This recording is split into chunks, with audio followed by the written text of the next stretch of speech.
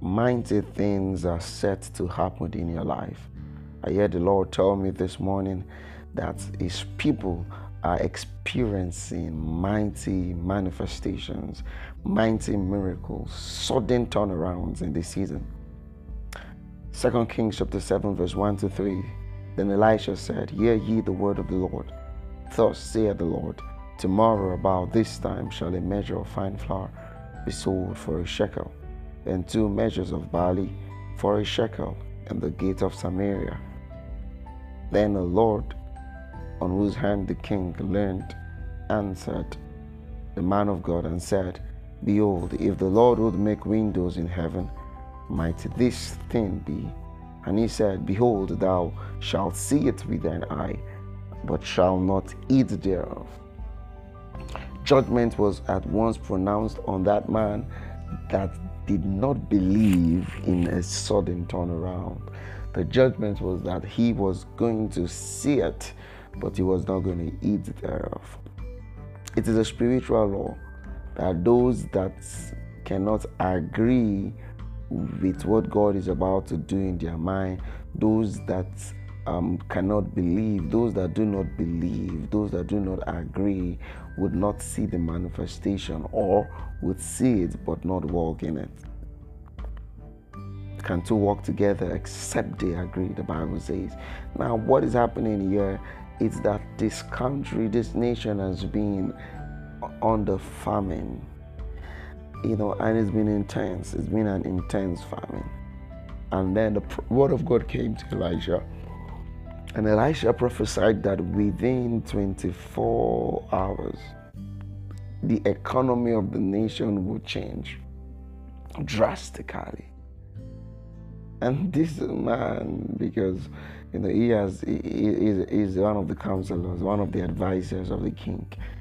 He is very familiar with history. To him, he thinks it is impossible for the economy of a nation to just change in a day. And that was why he said what he said. But you see, God's word is powerful. It doesn't take time for your life to turn around. One intervention of God would change everything. Everything would land you on a new pedestal forever, and you would never go down. One encounter is enough. But the reason why I'm doing this podcast this morning, I just want to tell you what God told me this morning in an encounter. He said, John, tell my people that mighty things are coming, and their heart should be open to receive it. I don't want you to see your miracle as far away anymore.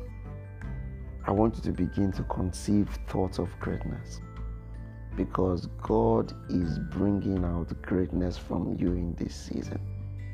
I am persuaded in what the Lord has told me, that for you, my listeners, you are stepping out into marvelous manifestations of the God kind.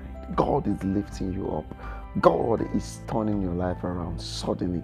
There are a lot of suddenlies this week, and I want you to rejoice in what the Lord is doing, because there are mighty testimonies in your life in the name of Jesus. So I want you to get ready for mighty turnaround.